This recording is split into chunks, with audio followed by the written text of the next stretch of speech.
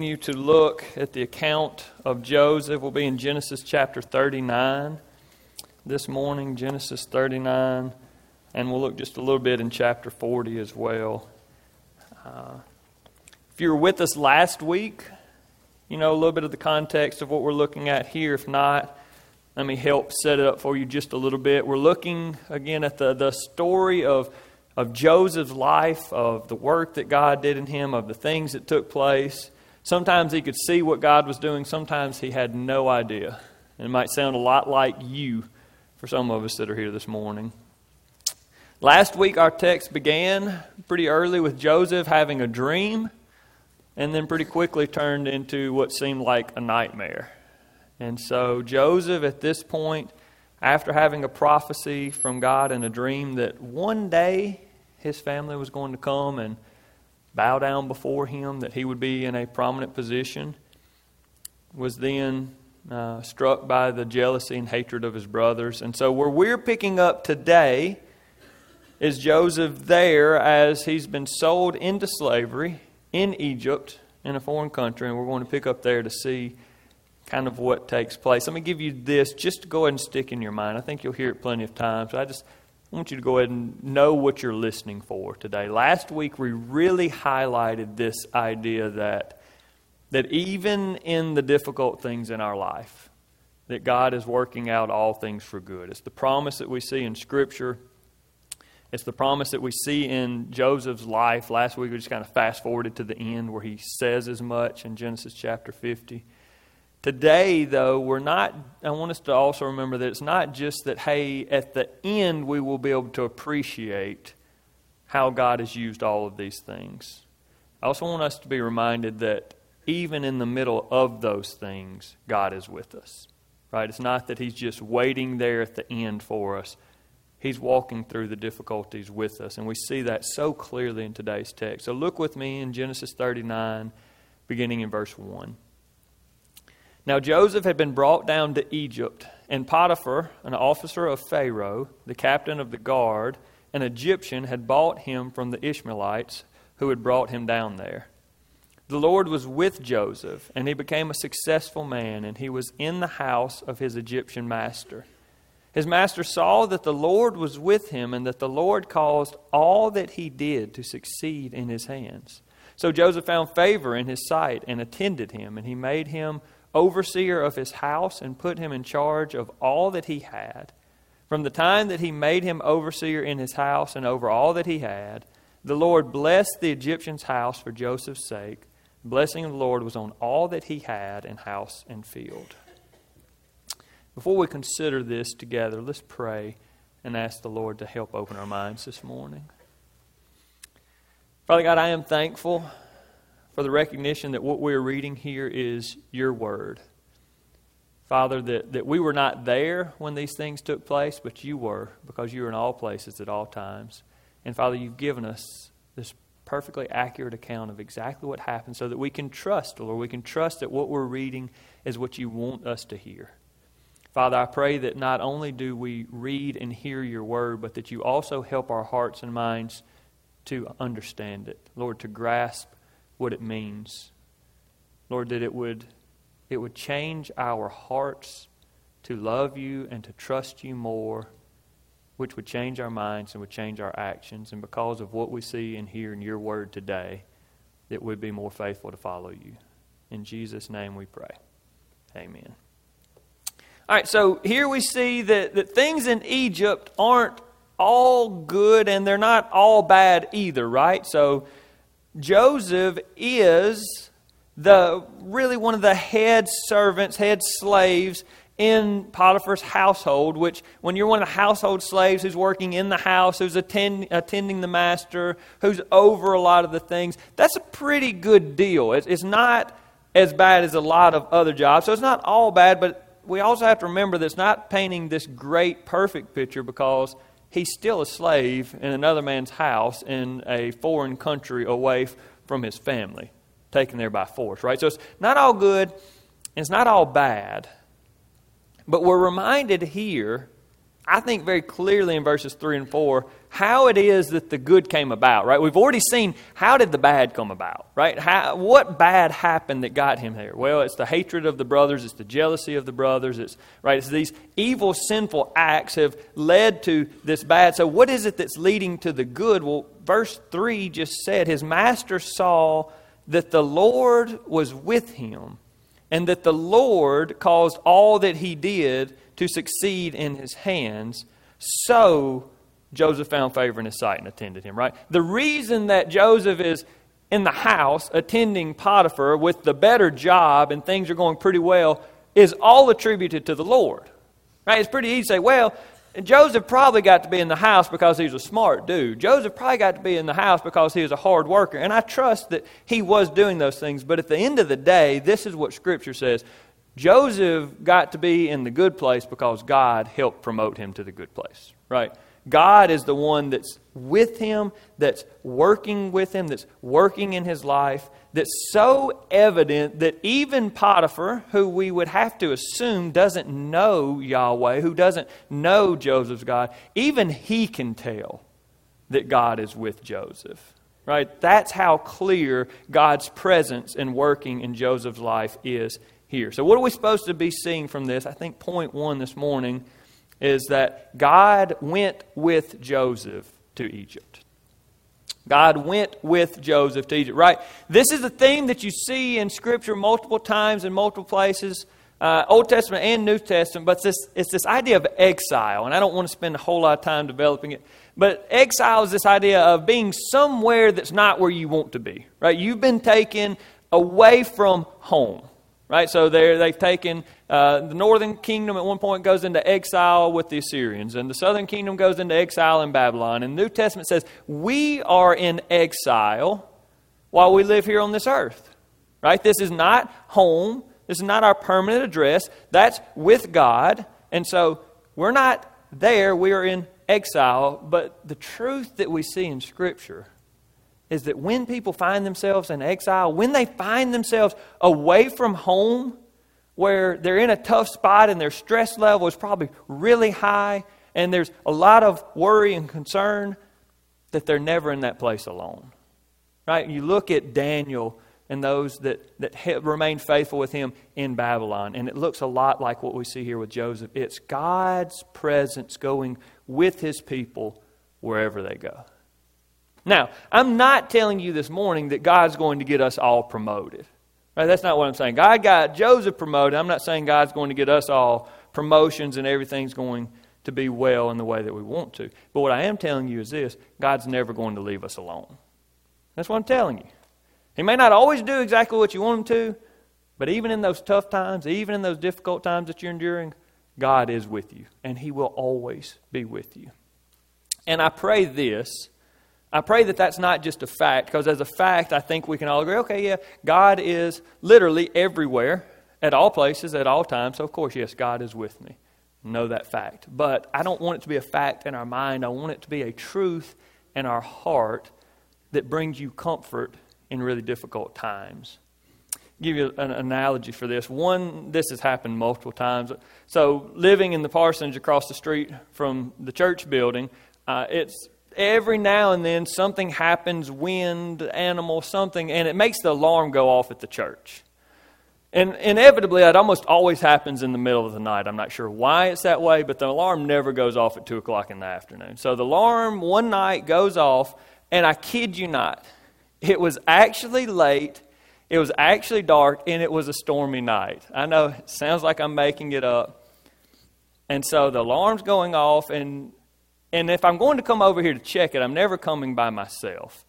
And usually I call law enforcement, as Brother Jack, who's not here this morning, has always advised me to do. But on this specific occasion, I said, I'm not calling law enforcement, because they usually get really, they're just perturbed that I called them because they know that it's a false alarm. And it bothers them that they had to drive all the way to Mount Zion. So that night I said, I'm just going to call somebody close by. I'm going to call Bob.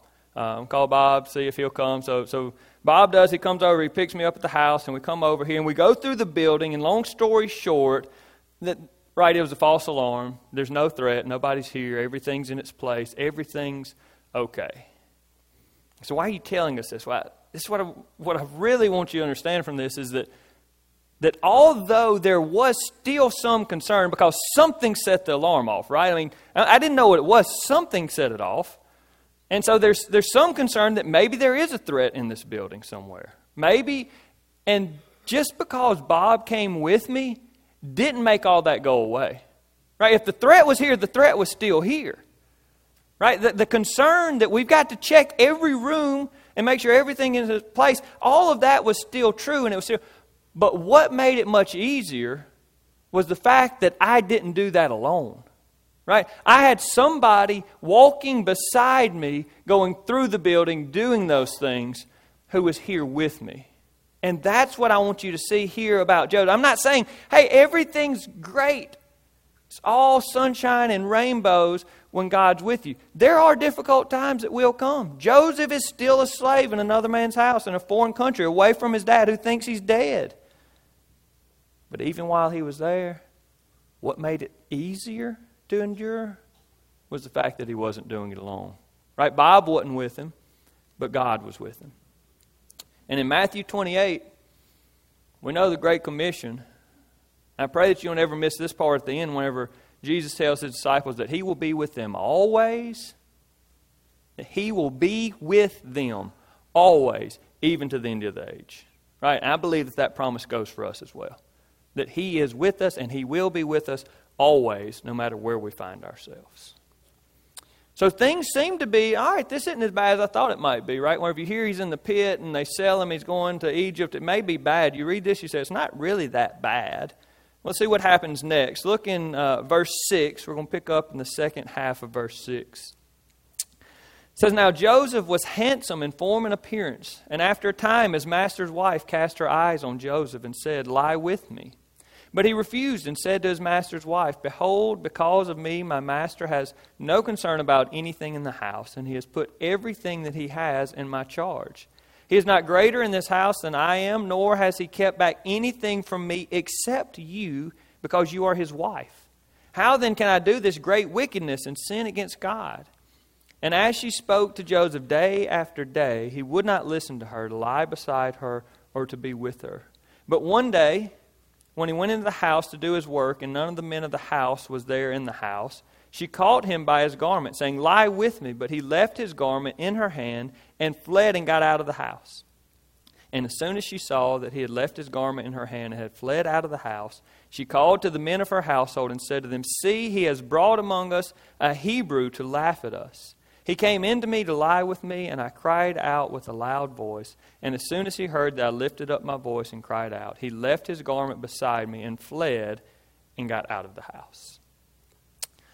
Now here I want to highlight something that I told you last week that we would talk about in this story. And it is the presence of evil. And I believe the presence and work of the evil one. We heard from Brother Wayne Kimbrough a message just a few weeks ago reminding us that Satan is real and he is really the enemy of God's people. Right? And I believe that's what we see here, that him working through Potiphar's wife to tempt Joseph to do something that he should not do. Not just once, but over and over, incessantly asking him this. But what does he do? He remains faithful and true, and not just because he likes his position. Not just because Potiphar would want him to. No, the second part of verse 9 says this, how then can I do this great wickedness and sin against God? And this is just a sub-point, so I really don't want to spend much time here. We're going to talk about this Wednesday night. This is going to be kind of the theme of the teaching for Wednesday night.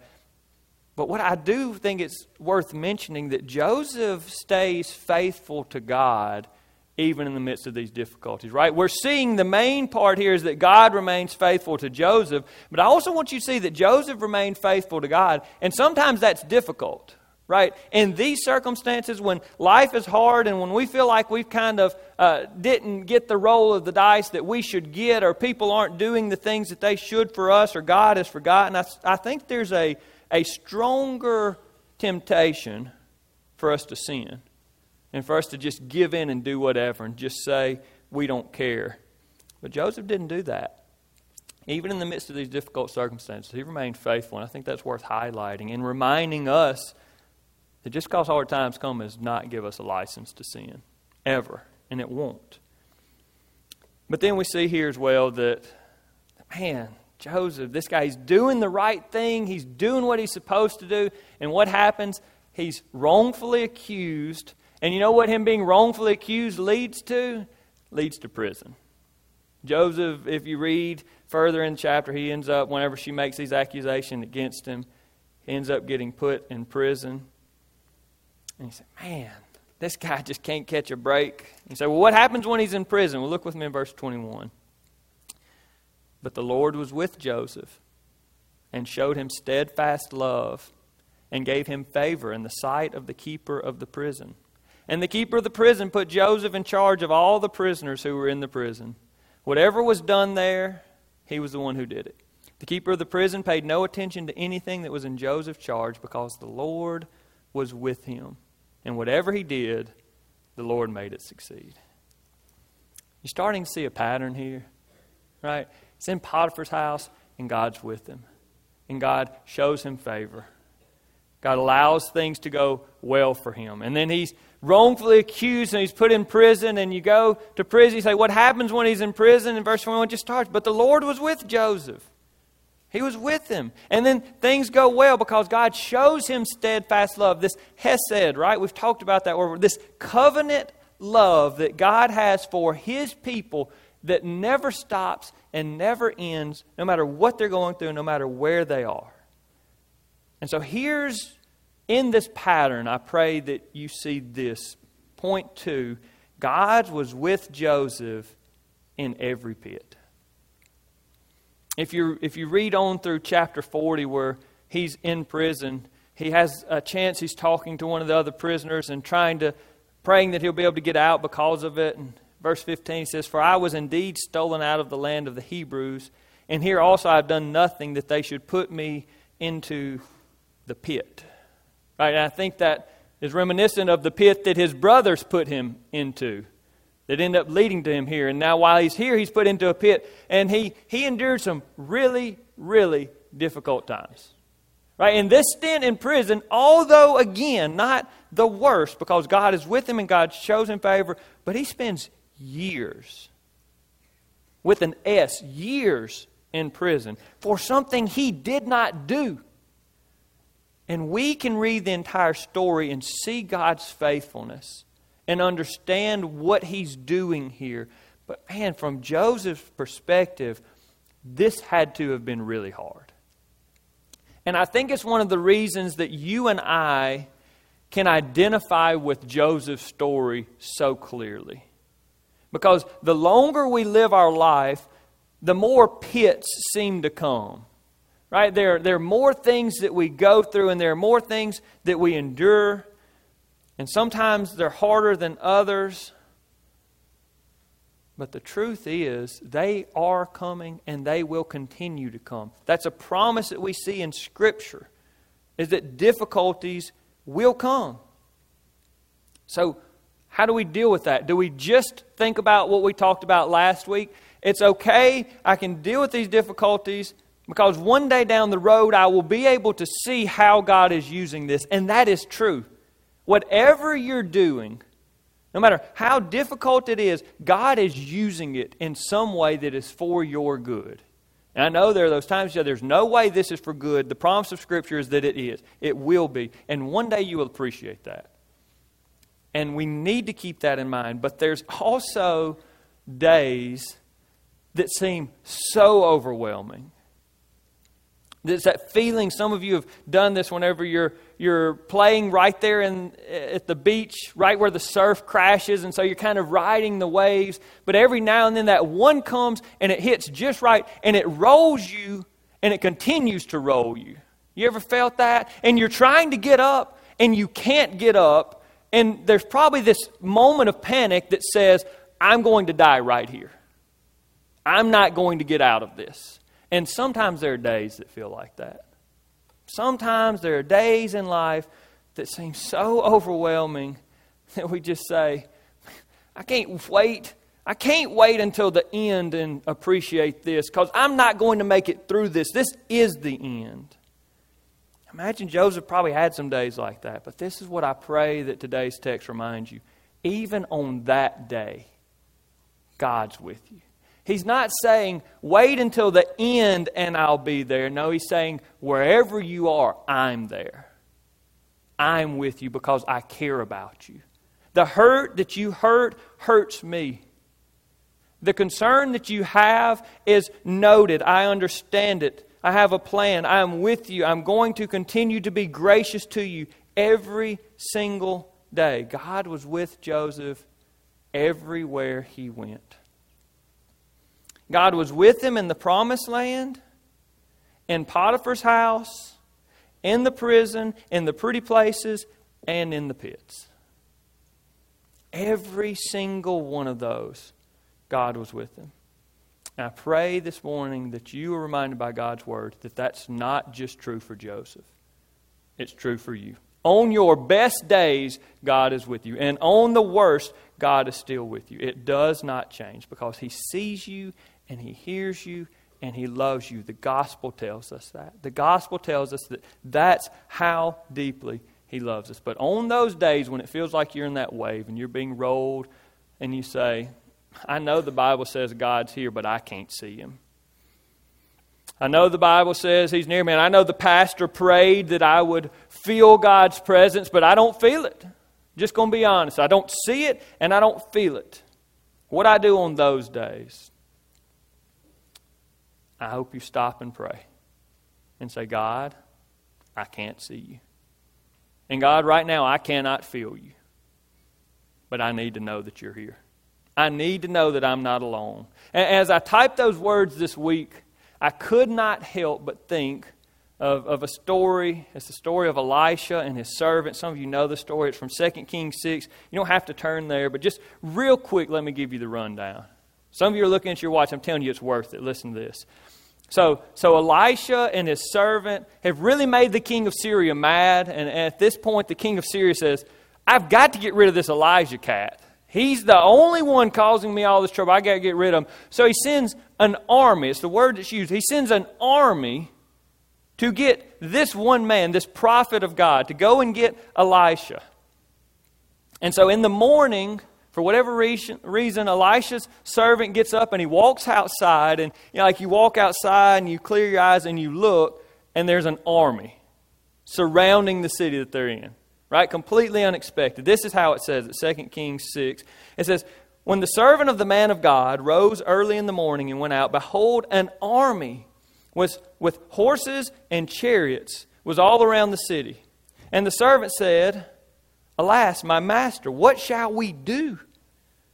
And this is what Elisha says to him. He said, Do not be afraid, for those who are with us are more than those who are with them.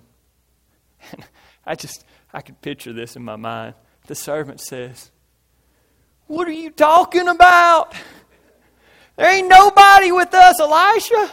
It's you and it's me, and that's an army. I know you're spiritual, but right now I need practical. Right? We get there sometimes. I know the preacher said God's with me no matter what I go through, but right now I need something a little bit more tangible that I can hold on to than that. Because if not, I'm just going to die right here because I can't handle much more of this. The servant thinks Elisha's nuts. Some of you think I'm nuts. But I tell you this, brothers and sisters, the eyes of faith can always see God's presence, even wherever the eyes in our head cannot. Listen to this. This is what Elisha does. The very next verse, 2 Kings 6:17.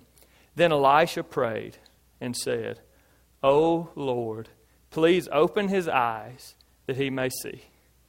So the Lord opened the eyes of the young man, and he saw, and behold, the mountain was full of horses and chariots of fire all around Elisha.